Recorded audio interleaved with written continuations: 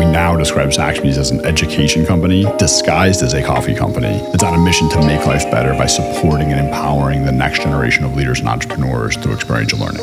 Welcome back to the Entrepreneur Studio podcast. This is season 2, episode 14. Today, we'll be hearing from founder and CEO of Saxby's experiential learning platform, Nick Bayer. Nick Bayer is an entrepreneur with a passion for bridging the gap between academia and real-world business. When he created his company, Saxby's, in 2005, he didn't consider it to be a coffee company. Instead, he considered it to be a hospitality company fueled by great coffee. In today's episode, we'll learn how Nick's unique vision came to life, the challenges he faced, and hear the success stories of college students turned CEOs. We'll learn the secrets behind Saxby's immersive training approach, how Nick transformed coffee shops into classrooms, and how Saxby's grew from its humble beginnings to become a revolutionizing force in education and business. I'm your host, Chris Allen, and this is the Entrepreneur Studio podcast, where we help you run and grow a better business. All right, well, Nick Bayer, welcome to the Entrepreneur Studio. Thanks, Chris. It's great to be here. Where'd you come in from? Came in from Philadelphia. Philadelphia? All right. Well, that's one of my unsung favorite cities. It is. It's. I didn't know how great it was when I moved there, probably 15 years ago now. It's a great place to call home. I've even, gotten fully on board with all the sports teams, which is hard growing up in Chicago to get rid of all my old, growing up teams and be a full Philadelphia fan. But it's a great, great city to live and visit. That's good. Well, Saxby's coffee, right? It's, I'd say from what I love to hear about, it's known as a hospitality company that happens to be great at coffee. You're also known for something that you've got emphasis on, experiential education. So maybe tell us what caused you to really link entrepreneurship and education. Yeah, we've been at this at Saxby's for a really long time now, and there's been several iterations and sort of pivots in the business, right? Early on, when we went by Saxby's Coffee, we were a franchise coffee company. Our focus, what we were going to hang our hat on was going to be hospitality, right? Taste of product, whether you're in the alcohol business, you're in the coffee business, you're in the hamburger business, taste of product is oftentimes very subjective. Mm-hmm.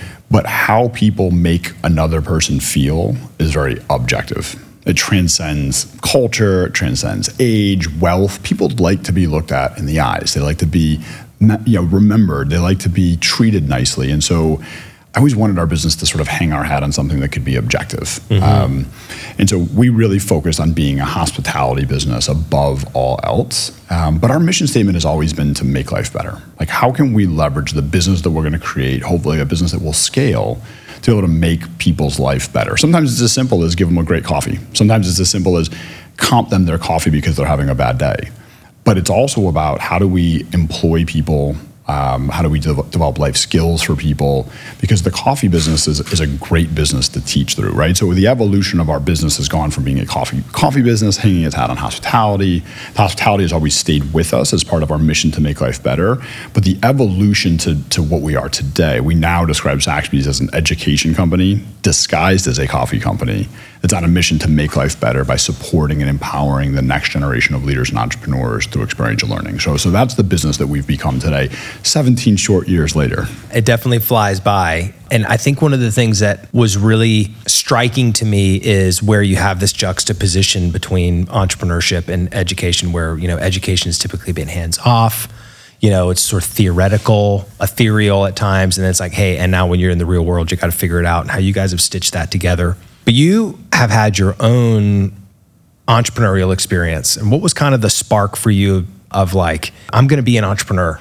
Yeah, I think there were some really early sparks that I certainly didn't recognize at the time, okay. Right? Like in middle school, maybe a little bit in high school, a tiny bit in college. But from a generational perspective, entrepreneurship wasn't taught or engaged or pulled out of people, particularly in the higher ed space, until really the last 10 years, right? So I'm of a generation when I was coming through higher ed, practically nobody was teaching or supporting entrepreneurship, right? So I was a bit of a square peg in a round hole. Like, I knew that traditional corporate life wasn't what made my heart race, but I didn't immediately jump to, therefore I should be an entrepreneur, right? Because no one was talking about that, right? So when I went to school, and this is embedded deep in my story, right? That My parents, were the first people in their family to go to college.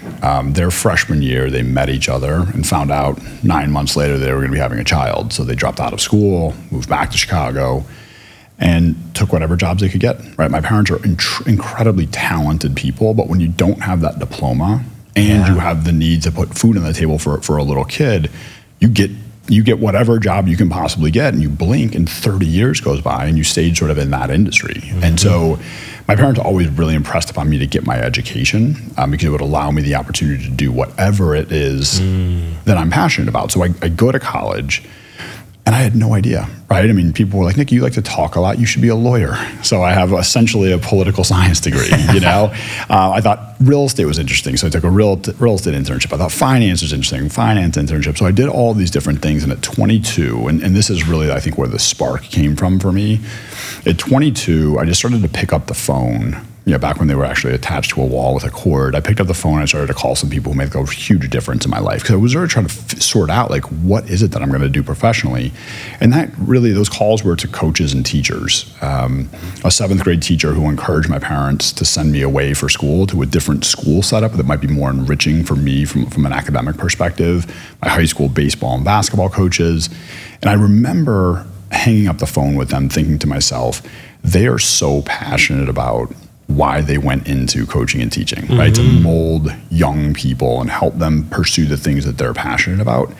But in school, I'd spent a lot of time in businesses, and there's nothing better than having to work together as a team to compete against competitors and take losses some days and have to come back and fight another day and try to put one foot in front of another. So I loved the competitiveness of business, but I really was motivated by the impact that coaches and teachers and people in the nonprofit space could make in other people's lives. So that spark for me at 22, and it didn't immediately turn into a fire, right? But that spark for me was, how can I put those two things together?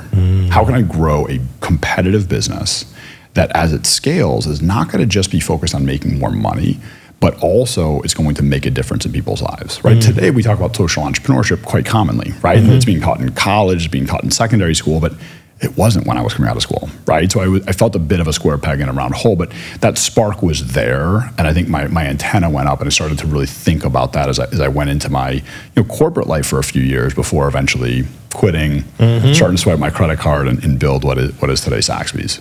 It's amazing, time after time we have people sitting in the same seat that are just like, there was a moment that I decided to take the risk, and whatever the risk was, it didn't matter. It was the sort of the thrill of the hunt, the chase, the thing that mattered most, my purpose, all that kind of stuff. But something that you just said that I thought was really powerful is the spirit of entrepreneurship for you was about winning together rather than an entrepreneur winning on their own.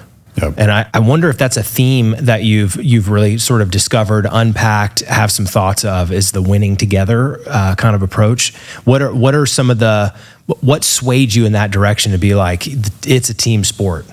Entrepreneurship, building businesses is a team sport. Yeah, I mean, I think part of it was growing up as an athlete, right? I played sports my entire life, and I noticed that sometimes if we had the best player on the team, which sometimes was me, most times it wasn't me, but whoever the best player was, rarely did we win because we just had the best player, right? It was some of my best teams that I was on were the teams where there was so much equalness in talent, but there was so much camaraderie and culture and sense of purpose in the organization. So I think that that was naturally embedded in me by playing sports for a long time. But I know I was always so focused. Once I made the decision to start my business, I was always so focused on scale. That scale was important. We can impact more people's lives by growing. It was never about I can make $100 if I open another location, or I can open $5,000 if I open another location. It was never money purely that was going to drive the scale. It was, we can impact more people's lives by scaling more, right? And so our business, we do some very interesting things, right? At Saxby's, our average cafe does almost $1 million a year in revenue on an annualized basis, right? And because they're exclusively student run, that means that each cafe is employing about 50 students, right? So as a student CEO, you are running $1 million business and managing 50 of your peers. And we're doing that across many different states, and hopefully we're going to scale across the country and maybe beyond, right? And so I knew that if this business was going to be about Nick Bayer, it would never see a second location.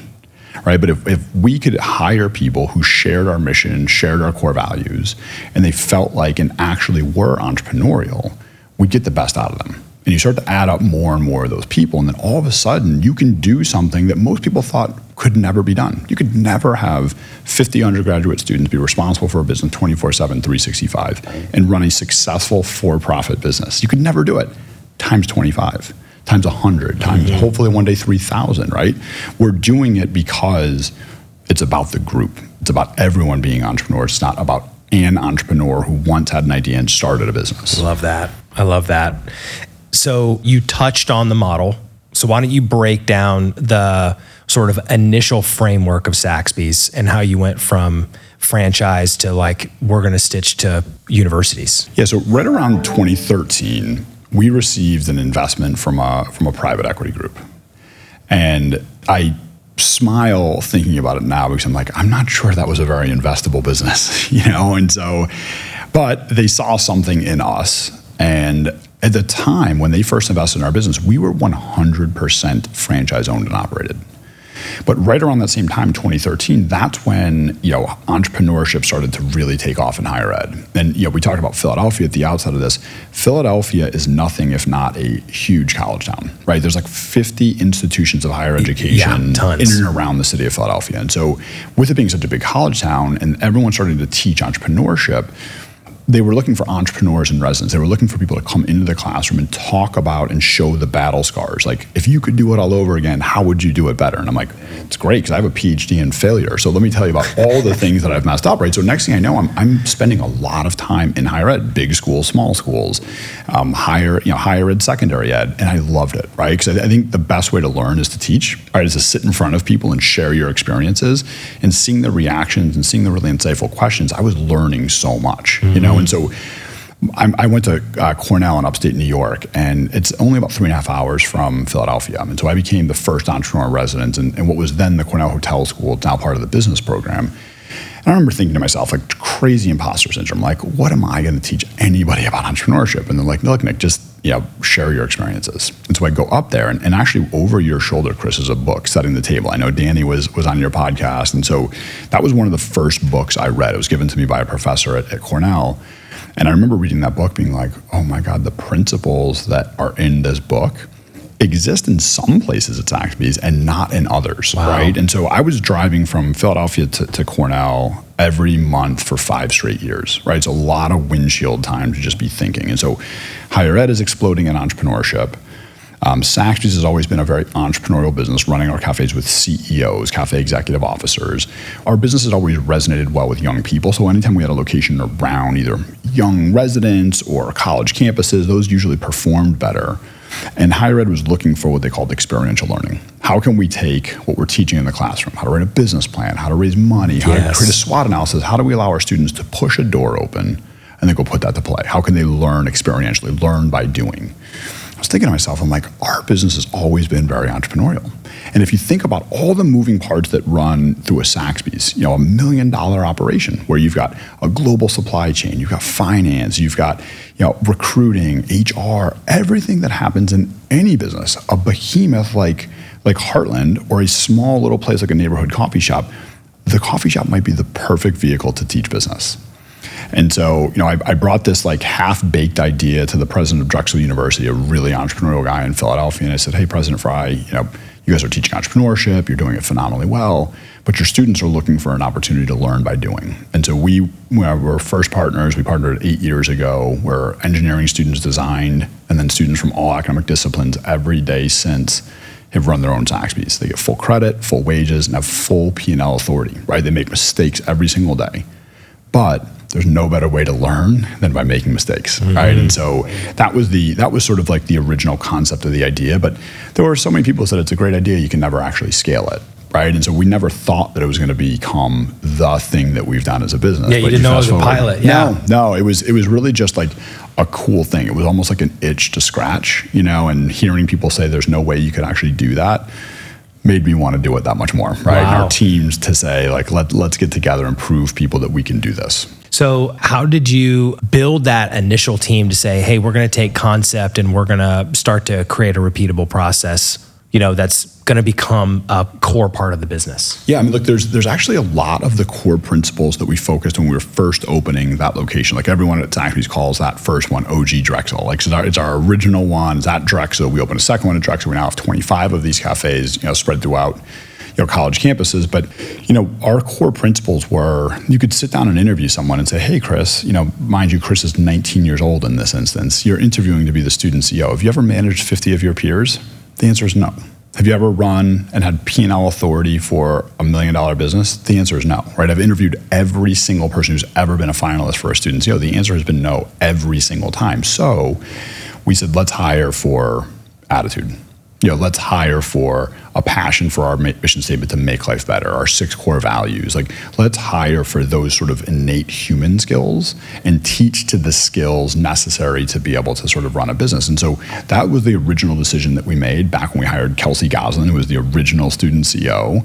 And that's a lot of what we do really today, right? It's so important to build the right culture. So what's the career sort of trajectory? What happens like with Kelsey? What was sort of like still running Saxby's or doing something else? The beauty is like, there's a little bit of both, right? So, we've now had well over 200 former student CEOs, right? And when we partner with universities, we don't have a lot of like requirements per se. One requirement though is that it cannot be strictly for hospitality students or even just business students. And the idea for that is that the skills you're going to hone in having this experience are what we call the power skills, things you can't learn in the classroom: emotional intelligence, critical thinking, cultural agility, resilience, right? Things that everyone needs regardless of what you're going to do professionally in your career. And so as a result, our students have come from, I think, 60 different majors at this point, right? They come from marketing, they come from finance, but they come from nursing, engineering. We have dance majors who have come through this program. And so they have gone into a myriad of different careers. But there's a lot that we're really proud of, right? So according to the Harvard Business Review, the average college graduate gets their first leadership position 7 years after graduation. As you and I both know, it's really hard to manage people. I've been managing people a long time. I still struggle with it. It's still really, really hard. And therefore, when you come out of college, it takes a long time for someone to tap you, say, you're ready to manage people. Our former student CEOs get their first leadership position post-college 12 months after graduation. 7 times faster than their peers, right? They have a different level of experience and an ability to be able to articulate what they've done. So when they get hired, they oftentimes stand out and start moving into leadership positions, right? Which is really awesome. The second side of this is, as a growing business, right? We have investors, we have a lot of desire to scale, to continue to make life better, to bring this to learners of all shapes and sizes. We have the best minor league system in business. So many of our former student CEOs and student leaders in our cafes graduate and they join us corporately, right? So as we continue to scale our business, we've got this great minor league system that we can tap and we can move into markets to support the next generation of student leaders. Yeah, that's a huge leg up that a lot of businesses don't have. And I think the idea of practice is really important. And you bring up a really important point as it relates to people leadership. And I wonder, having those core values, I want you to share what those core values are. And then let's kind of start talking about leadership development, because if there's anything that I learned, I thought early in my career that leadership was you had the authority to control outcomes. Mm-hmm. And I have learned that it has nothing to do with that. Right. Yep. You cannot control the outcomes. Right. And that leaves a wake in people. And I really love what you said, is that the objective thing is how people feel. Yep. And employees have to feel that. So talk to us a little bit about the value system and how that sort of translates into leadership development. Yeah, absolutely. So, one of the benefits that I get to have now as our business, we've got a lot of tremendously talented people at what we call the Saxby's HQ, right? These are the support system for our student CEOs and the folks that are in the field supporting the student CEOs directly. So I get to spend a lot of time working directly with the student CEOs, right? So I see them in their interview process. I see them at training camp where they come to Philadelphia and they go through a very intensive training process, and then I go to their campuses sort of throughout the semester. And if you throw, I don't care if you're my age or you're 20, if you throw 1,000 things like you got to do this and this and this and this and that, they're gonna never remember any of those things, right? So it's about keeping things simple. And the thing that I tell them at that student CEO, they have coffee with me the first day of training camp, right? And they're all really excited and also really nervous, right? Because they know that this is hard. hard, right? We make it clear to them that this is a consequence-rich environment. It's demanding. Right? Like when I meet with university presidents, it's one of the most important things that I make clear is that we don't give people a cute title and then wrap them in bubble tape and actually just do it for them. It's quite the opposite. This is very consequence rich, right? It's not going to be for everybody. Like we really throw them in the deep end, but the pool is surrounded by lifeguards, right? And so we're not going to just pull them across the pool. They're going to struggle. They're going to choke on some water. We're going to pull them up. We're going to show them the video, and then they're going to have to swim themselves across, right? So when I meet with them at that very first one, usually they'll prompt it, or I will make sure I bring up like sort of 3 things I always want them to be thinking about. I think great leaders, I call it be, like 3 things to be, is that you should be kind, you should be real, and you should be consistent, right? So be kind. You said it before, Chris, that like, I know when I first became a leader, I was like, I have to act like I have all the answers. Like someone made me a supervisor. I have all the answers. Oh, what a horrible leader I was. It was like, it's not about having all the answers, right? It's like, be kind, let people understand that you're a real person and you default to kindness. Second is be real, be who you are. I was pretending like I was someone so much more experienced than I was when I first started to manage people, and they could see right through it. And the third one, which I think it's not sexy, right? But if you think about the people that are great leaders, they are consistent. Right? You don't have to tiptoe in their office and say, is Chris having a good day or a bad day? Chris is having his normal day. He's consistent, right? And playing on that consistent plane, I think, is so important. And so those are the 3 pieces of advice that I give our student CEOs, right? They get a lot of other support. They have a lot of former student CEOs that are supporting them to teach them the technicalities of being a cafe executive officer at Saxby's. But those are the things when we talk about leadership development, because that will make them not just a great leader at Saxby's, but a great leader post Saxby's. 95% of them are going to leave Saxby's after they graduate college, right? They're going to go somewhere else. So we have a really important responsibility as a company to teach the skills necessary for them to run successful cafes for us, but also those skills that will translate into whatever they do in their career. And I just think that like being nice, being kind,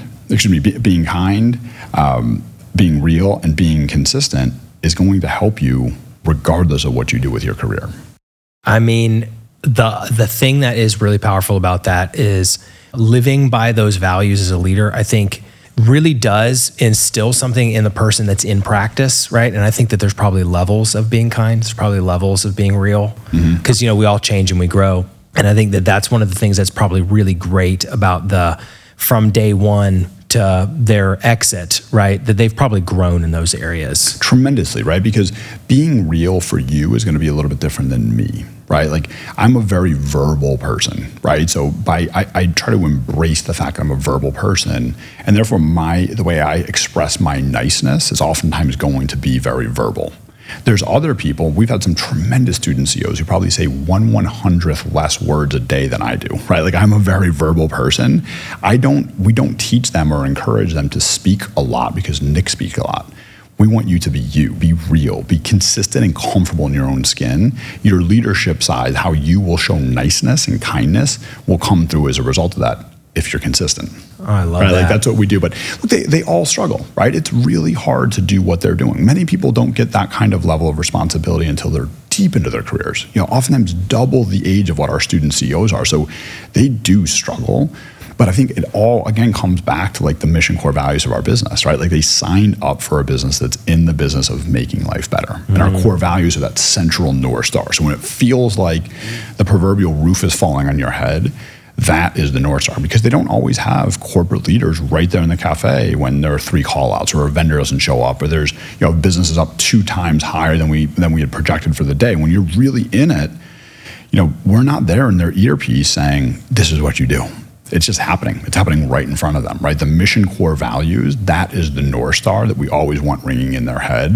And they make great decisions. They struggle, they ultimately make great decisions, and they come out the other side an incredibly more mature and incredibly more experienced, and more importantly, a more self-confident person. Right? Because you don't know what you're capable of until you're challenged. Human nature is we want to avoid challenge.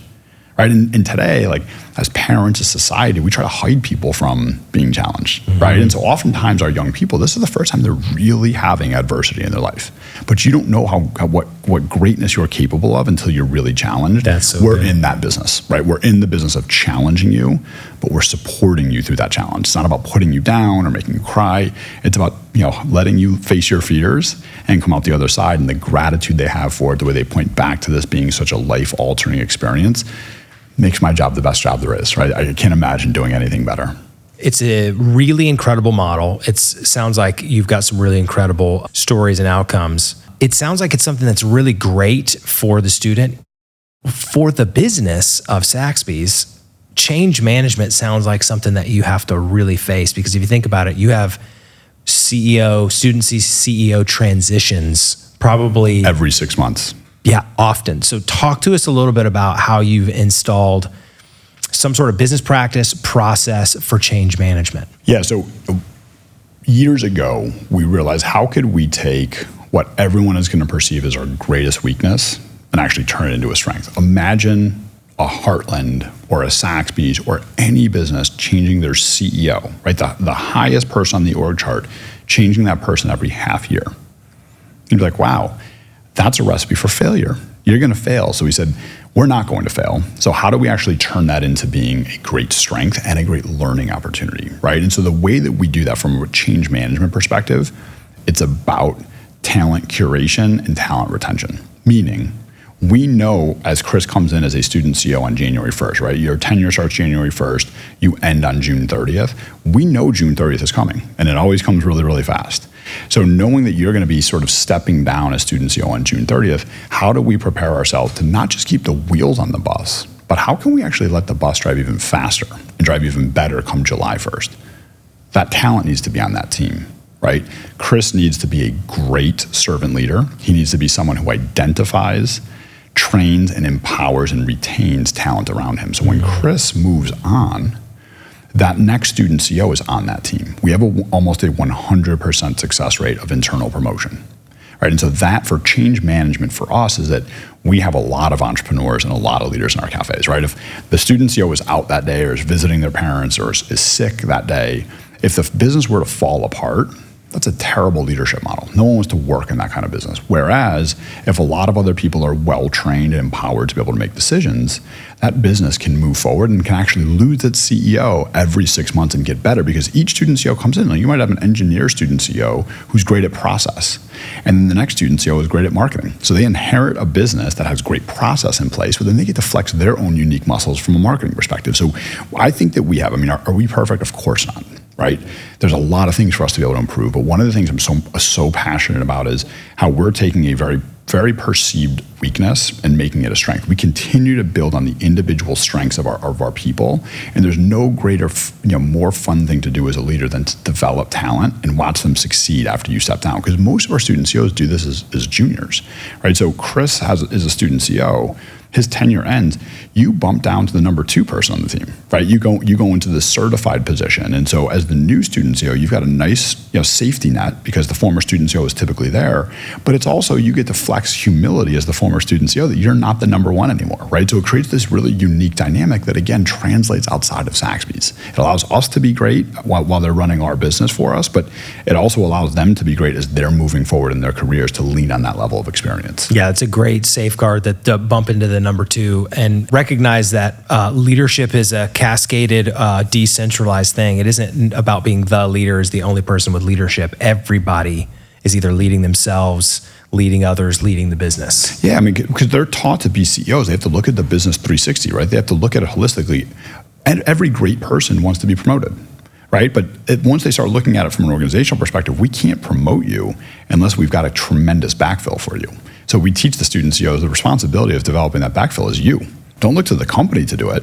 Create your successor, and then it makes it so much easier for us to promote you into the next role. And so again, it works really well for us internally at Saxby's, but I love talking to our student CEOs who are 3, 4, 7 years out of college now, talking about how they apply those same principles in whatever industry that they're actually in now. That is phenomenal. I think one of the coolest things about this is to have the real onus, pressure, weight of leadership on you. And my mentor said the same thing. He's like, Chris, you're not learning if you're not teaching. And so I think that's a really incredible idea to get somebody to learn leadership fast. And it's kind of a baptism by fire with what you guys are doing. So it's really powerful. I wonder if you could expound a little bit on being a mission-driven business and talk a little bit about doing well by doing good kind of thing. To talk about that pillar or sort of central sort of thing in your business about it being mission-driven and why that matters and what's sort of the way that you propagate that message. Yeah, I think there's like two really critical things to that for me. I think the first was growing up in my parents' house for 18 years, right? They went into industries, they went into jobs that weren't necessarily the things that made their heart race, right? Like my mom wanted to be a business person, an entrepreneur. My dad wanted to be a coach and a teacher. But as teenage parents starting a family, you're pretty much just going to take whatever job you could get, right? So sitting at the dinner table with them for 18 years, I would hear them talk about how they felt like a number and they weren't empowered and they weren't doing what they loved to do. And so I put that deep into my head and said, if I ever get into a position where I'm going to be a leader, I'm going to be an entrepreneur, I want to do something about that because I wouldn't want people to feel in my organization the way that my parents felt in their organization. So that was one. And then two, like I really believe that people want to work for people, not necessarily companies, right? Like I think the importance of leadership, and the camaraderie that you see from people to people. And so that's why we've gone so aggressively into this company having a lot of CEOs. Right? Like most companies have one CEO, we have a lot of CEOs. And when I go into a student CEO's cafe, they're the primary student CEO, right? So if they need the napkins changed out, if the trash is overflowing, they'll turn to me saying, hey, Nick, can you empty the trash for me? We're a little short-staffed today. And the culture that we have of servant leadership at the company is really, really important, right? So those are the two things that I always wanted to be able to solve for. Is I wanted people to feel like they were working for a very humane business that meant something to the world and to the people that worked in it. And I wanted people to feel entrepreneurial, right? I wanted them, because I don't define entrepreneurship as strictly the creation of a business. It's easy to create a business, right? You can go and incorporate a business, you can come up with a tagline and a website. That's easy. How you scale and improve an organization in a competitive environment takes way more than one person. And those are the truly great companies, is when they are just loaded with entrepreneurs, people that approach their job every single day like they own the business and feel empowered and comfortable making decisions to compete and differentiate, right? So I think those are the things that we always have really tried to do entrepreneurially as an organization. That's really good. I think there's a social impact that you guys are having as well. And I'm wondering, what are some of the things that you've seen that have surprised you with the college campus approach and the way that a community sort of bands together, right, to make the CEO, the student CEO successful? Yeah, in the early days of Saxby's, back when we were a franchise business and we started to own some locations ourselves corporately, I always loved the coffee business because we can and do serve and employ any and everyone, right? So for many years, we were partnering with great organizations like Youth Build and Big Brothers Big Sisters to give people who are oftentimes going to have a really hard time getting employed, not only give them jobs, but give them jobs where they were really valued, right? We didn't say, we hired this person out of Youth Build, so you get treated differently than someone who we just hired from a college, right? Like they were treated like peers. And we saw them really, really thrive in that, right? And so that's what we realized, like our commitment to social impact and embedding it at the core of our business, not just once a year doing a community event where we all dress up and donate money or do something, but we wanted impact to be sort of embedded in the core of what we did as a business. What do? We employ and serve people, right? So it had to be something that we put at the center of that. And so we did that for many, many years. We built up a reputation, particularly in Philadelphia, where we're based, for many, many years as being known as a great community hire, a business that was really focused on not just giving things away, but actually giving people opportunity to be able to grow. Because if you can go and work in a really bustling F&B establishment, those are skills that are going to translate and help you into a lot of other things. As our business started to move more in the higher ed space, that's when we realized like we could really make a difference in people from both a resume perspective as well as a self-confidence perspective, right? And so higher ed is a beautiful thing because you have people from all walks of life. You have people who come from very, very successful families, and you have people who come from the complete opposite. No one's ever stepped foot on a college campus before. They're afraid, they have imposter syndrome, they don't know where they're going. we are a home for all of those people, all of them, right? Like our current crop of student CEOs going into the fall of 2023, our current crop are 50% of them are first generation college students. These are the first people in their family that have ever gone to college. That's powerful. 6 months from now, they're going to have on their resume that they ran $1 million business and managed dozens and dozens of their peers, and self-confidence and humility that goes with that. The trajectory of their life changing is real, right? Like we're seeing it. It's not real because Nick Bayer says it's real. It's real because we're tracking everyone who goes through these programs. There's evidence. There's tons of evidence, right? And they're connected to their peers, right? Our former student CEOs who have gone through this are connected to them. They're part of an alumni network. The same way you are with your fraternity or your sorority or your university's alumni network, we have the student CEO alumni network, right? So I just connected a graduating student CEO from Community College of Philadelphia. She really wants to go into finance. So I connected her to Tauheed Buckman, who was our inaugural student CEO at our second Drexel location. Tauheed is a fast rising leader at JP Morgan, one of the best banks in the world. And Tauheed is a first generation college student, lost his dad when he was 9 years old, almost dropped out of school. And he's this tremendously successful young man. So now Amira gets to be directly connected to Tauheed to be able to figure out whether finance is right. And likely Tauheed's going to be able to pull some strings and get her an internship to see if it's right for her, right? So it's just really, really powerful stuff. And higher ed is a beautiful thing because you have people from all different walks of life and all different backgrounds. And we can be such a synergistic value add, value provider for our higher ed partners, for students to get this real world experience, to figure out who they are and have the resume and skill set to go pursue the things that they love. Yeah. Well, when I heard you on, I think it was a video that I watched that you talked about really the 3 pillars of business. And, there's a lot of kind of talk about entrepreneurship. And I want to talk about those 3 pillars, but there's really like you're starting up. So you got to come up with the idea, right? Then there's starting up. There's building all the sort of processes, right? All the product that you're going to select, how much you're going to charge for, all that, where you're going to sell, all that kind of stuff. There's that sort of what I put in the startup bucket. And then you've got the exit bucket if you own the business, how are you exiting? But I think one of the things that's powerful is you guys focus kind of right in the middle with the 3 pillars where you got team development, community leadership, and financial management are really kind of the 3 pillars. So what made you pick the middle, if you will, on operating a business, that aspect of entrepreneurship? Yeah, I think, again, we focus everything that we do around that intersection of we need to teach young leaders how to be able to run a Saxby's really successfully, right? Because our whole business hinges upon that. But then we also want those skills to be very transferable post this experience, right? And so every great organization has their principles around something like the 3 pillars, right? But we use the analogy, of having a 3-legged stool, if you will, right? And if you have only 2 of them exist, the stool falls over. Or if you have 2 that are really, really strong and really, really high, and the other's really, really short and poor, it's going to tip over as well. And so the 3 pillars of equal proportion, but in a particular order, are what really important to us, right? That first one, as you said, is team development, right? So great leaders, great organizations develop and hire people based on their fit to culture, right? So it's about who do you hire? Who do you open the castle doors up to let into your organization? The right answer is generally that they're a great culture fit.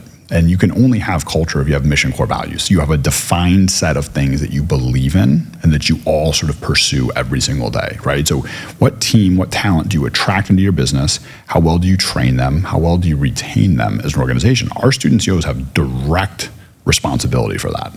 The second pillar is community leadership. Some would call it marketing. Some would call it philanthropy, right? Like, why is the community going to support your business? Why do you exist, right? And then how do you talk to people about what it is that you do? So, fraternities, sororities, student organizations email our corporate website all the time, or people will stop me and say, Nick, can you support our organization at Drexel? I'm like, it's not my decision. Contact our student CEO. It's their decision. They have their own budgets. They know what organizations to be able to support and how to best support them, right? So the community leadership side, what do you do to be able to make your community better? Why are they going to support you? And then the third, and we think it's a byproduct of those first 2, is your finances. How does your revenue look? How do you manage your costs? What is your bottom line?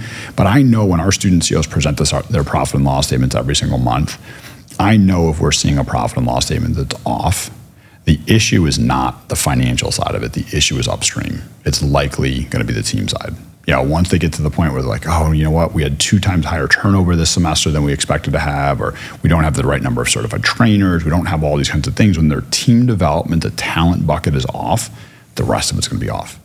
Right? Again, those are the pillars. Like when they really master those 3 pillars and put them into play, we see success in their business, and we see them have great success, post business as well. So the 3 pillars are like, that's sort of the mastery of leadership that we really try to teach people to. And do they master it in January? No. Do they master it in March? Not really. Do they typically get to mastery by the end of the semester? Yes, right? And then oftentimes they bump down, they become the number 2 in their cafe. And so they get to help that next student CEO be even better at mastering the 3 pillars. I love it. And one of the things that I was wondering about, just practically speaking, kind of picking on the financial management side, they got their own budgets. From what I understand, it's a franchise framework, a franchise approach to running Saxby's. How does Saxby's corporate not only remain profitable, right? But how do you drive sort of the corporate business? How do you finance the corporate business with the locations? Or is it all investor funded? Yeah, no, I mean, these cafes are for profit, right? So that's the beauty of this, is that we're not a nonprofit, right? We are a for-profit business. The way that we generate cash flow in our business is at the unit level, right? So a university says, hey, we want to put a Saxby's in our student union right here. They build the cafe. So the CapEx comes from sort of the university, but the only way Saxby's makes money is by the bottom line, right? So we have a lot of incentive to ensure that we drive revenue and we manage cost, and we do it with 18 to 22-year-olds, right? So that's the beauty of it, is that we have a lot of skin in the game in these situations, but we have a lot of confidence in our young leaders. We have a lot of confidence in our systems. We have a lot of confidence in the protocols that we have in place to be able to support them to make good decisions to run the business profitably, right? And I think when you take a huge step back on the business, right, we're a certified B Corp. So I think that there's only 1,200 certified B Corps in the US, because it measures all your non-financial decisions, right? Like any business person can look at a balance sheet, can look at a P&L, and sort of understand the financial health or lack thereof in a particular business. Well, how do you measure a business for all their non-financial decisions? How diverse are they? How do they pay people? How do they make decisions in the business? What does their supply chain look like? How do they treat vendors? All stakeholders of the business. And so we wanted a business that was going to be, holistically successful, not just financially, but we wanted to be great from a non-financial perspective as well. And so one of the only sort of certifications that exist out there that's certainly well regarded is from B Lab. It's called B Corp certified. And so we pursued that. It took us many, many years to eventually chin the bar. We did 3 years ago, right? So those businesses, we're actually a public benefit company as well. So we change our articles of incorporation where we make decisions to benefit all stakeholders, not just our shareholders, right? We're still a for-profit business, right? So we have to make money for our shareholders, but we think that we will do that and do that better by prioritizing our stakeholders, our employees, our communities, our vendors of equal proportion. And so I think that because we have been able to generate pretty significant social outcomes, particularly in education, right? Every former student CEO has graduated. Every former student CEO is employed in an industry that they choose, right? And you look at the higher ed space, only a little bit more than 50% of all students who enter higher ed ever graduate. Right, so our education outcomes are really, really significant. And I think it's those education outcomes that are actually driving our financial performance. We would have never got to our level of financial performance if it wasn't for the educational and social outcomes. And so it's that flywheel of education and social success that's driving financial success. And if we start making decisions to only benefit our financial side, I think the brakes will start to come off the bus, right? We will lose the education outcomes and ultimately lose our financial outcomes as well. So that's why impact is so important to us, right? Like I do not believe that someone's gonna be like, all right, I'm showing up at University of Oklahoma. Let me search what coffee shops are B Corps. That's where I'm gonna go. You might have one student who does that. You can't run a business off that, right? But I think that once people choose you because you run a good business and they peel back the layers of the onion and they see at the core that you're a well-run business that treats people well, you treat stakeholders well, they're going to be so much more loyal to you. They're going to become marketers for your business, right? Yeah, and so advocates. That's what we're really, they're going to become advocates to your business. So that's what we're really focused on. But I don't think we would have ever gotten to the financial model that we have today if it wasn't for our social success, if it wasn't for our educational outcomes. That's powerful. You talked a little bit about the financial success. How do you get scale to open up more locations? What is sort of like the the framework to go, hey, it's time to do a new location? Are you constantly looking for them? How do you sort of go into the, we're going to have a new location in a new region? Yeah. So right now, I mean, we are far too reactive, meaning it's a great luxury that we have that universities reach out to us saying, I heard you on a podcast, I saw this article, I saw one of my colleagues at a conference and they talked about this experiential learning Saxby. So right now everything is very inbound and we're very reactive to all of the interest, but that's a good problem to have, right? Is like we are very focused on growing. So we one of our 6 core values is profit creates opportunity. Some companies they generate profit, they put it in the pocket of a few. We generate profit and it creates opportunities for us to grow, right? So we started Drexel University, a very famous co-op private school, and then we went to Temple University, a flagship public university in Pennsylvania. We're also at the Community College of Philadelphia. We're also at Bowie State University, a historically black college, right? If we didn't have a core value like profit creates opportunity, we would have made this experience for only a certain sector of higher ed. Mm-hmm. It's not who we are culturally, right? We are taking the profit we're generating as a business and investing heavily to create opportunities for students who otherwise wouldn't get this kind of opportunity. And so that's something that's just really, really important to us as we try to sort of scale this business. So right now, a lot of it is inbound. For us to become a great partnership, I don't love the word sales. So for us to become a great partnership organization, we've got to invest more heavily in that side of the business. Mm-hmm. Right? We've got to have sort of more people who are widening the funnel, understanding what makes a great partner, having the right outreach to that, and then being able to have the processes in place to go from early conversation to partnership as quickly as possible, knowing that most of our partners right now are higher ed. Higher ed is a pretty awesome place. One thing it's not known for is being quick or entrepreneurial, right? And so this is true. We can't control that. We should and will focus on what we can control is how quick and entrepreneurial we are so that process can go a little bit faster. Because look, I'm so proud of this. Like we have built something really special, right? Like the young people who are coming through this are succeeding in life. Like this is a part. We're not the reason why they're being successful, but we are a reason for them being successful. We want to share it with a lot of people, right? And so we need to get out of our own way and be able to continue to overhaul and improve our own systems to ensure that we can provide this opportunity that so many young people deserve. Mm-hmm. Well, so from the inception of Saxby's to today, how has your job changed? Yeah, I think in the early days, and it's probably not uncommon to most entrepreneurs, right? Like you have to sort of wear every hat.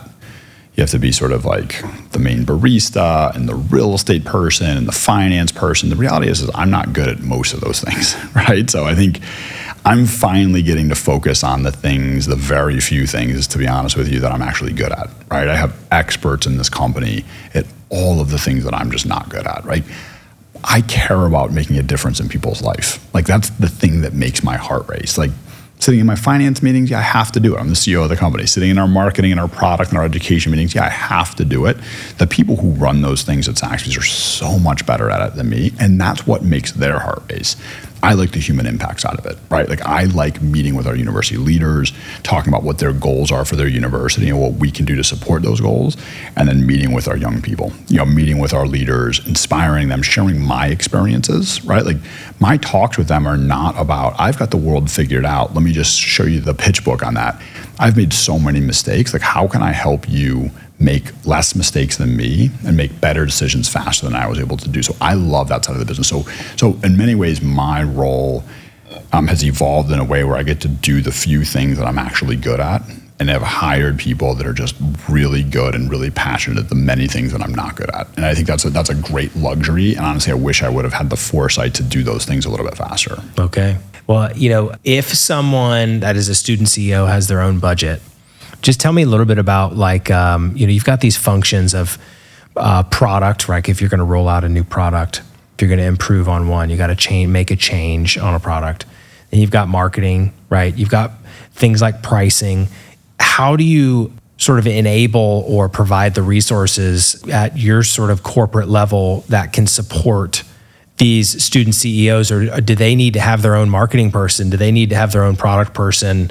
Do you have a sort of a microcosm, or do you have a little bit of some shared services that can support them? Yeah, it's a great question. So there is definitely the shared service side, right? Is that it would be completely inoperable for our student CEOs to have to start from scratch every single semester, right? For them to say, okay, what bread am I going to carry for our grilled cheese? Where am I going to source coffee from, right? Like, that's what our corporate office exists. Those are very important things, but those are not part of what allow us to teach leaders to be great leaders, right? And so there is a great shared service. I like your term for that, a shared service model, where that's what our support center, our headquarters exists for. I must say it 100 times a day. This place, I'm acting like I'm sitting in my headquarters, is a cost center. This is not the important work. The important work exists in our cafes. Our jobs all exist to serve them, right? So we need to be able to put the things in place that allow them to make great decisions. So they have their vendor network, right? They have their infrastructure, they have their systems that they go in and they have to order their items, and the revenue is projected for them out of the corporate office. But they have to make the decisions to say, you know what?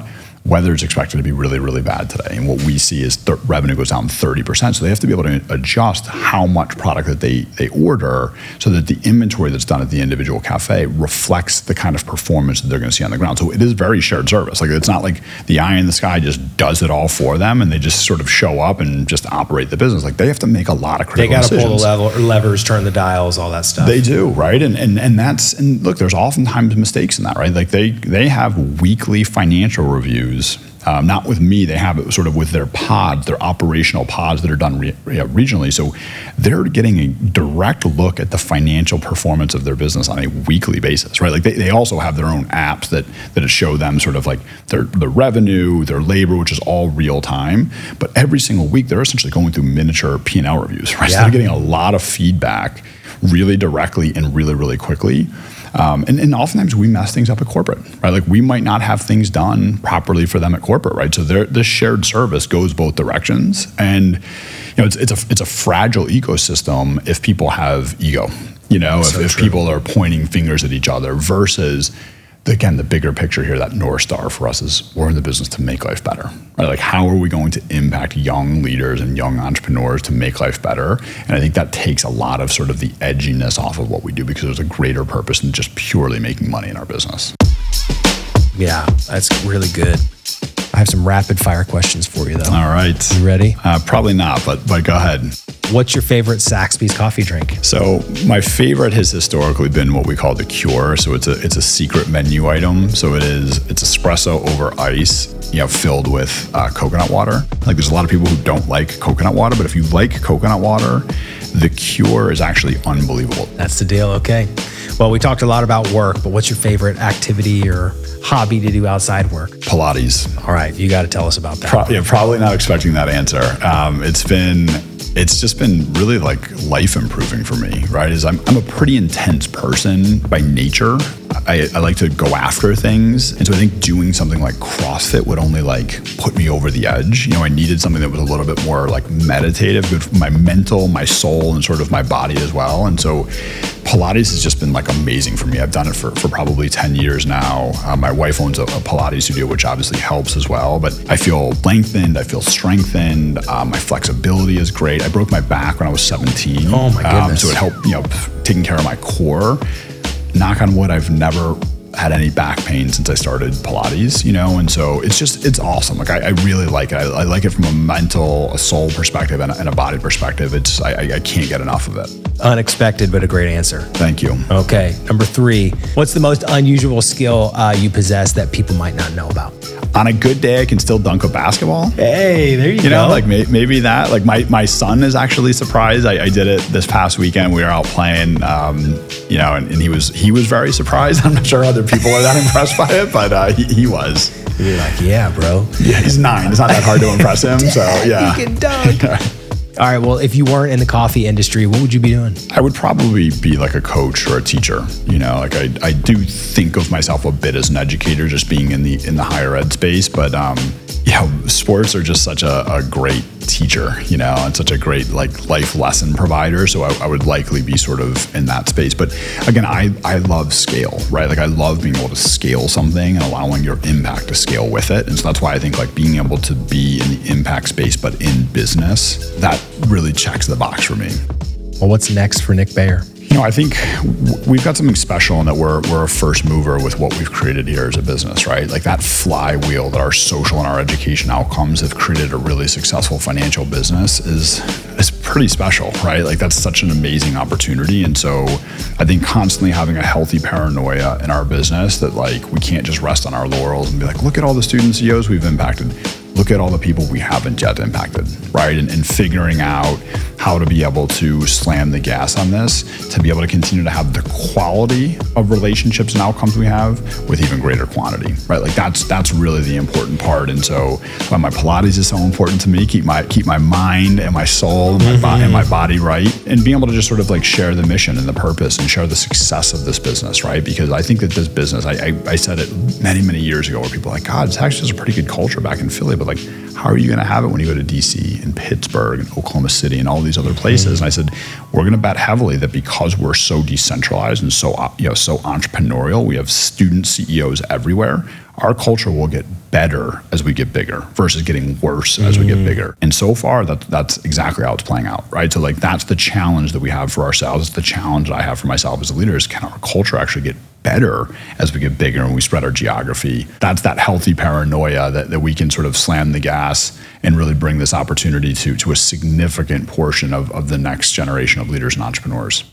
Well, something that's been clear to me in the conversation is there are lives that you've impacted that and that your team has impacted, and you should be proud of the work that you're doing. Your team should be proud of their commitment. I think if there's any encouragement that I would have is to just not stop, keep going, help as many people as you possibly can. It's really a powerful story. I would say if there's anything that I've appreciated most about our conversation is your level of authenticity, and your passion is real. It's contagious, and I hope you don't ever stop. Thank you so much. I really appreciate it. It's been so awesome speaking to you, Chris. Yeah, absolutely. Thanks for coming. Thank you. Thank you for listening to the Entrepreneur Studio podcast. For links to the resources mentioned in today's episode, or for more information on how we can help you build, run, and grow better businesses, visit estudio.life or see the show notes of this episode.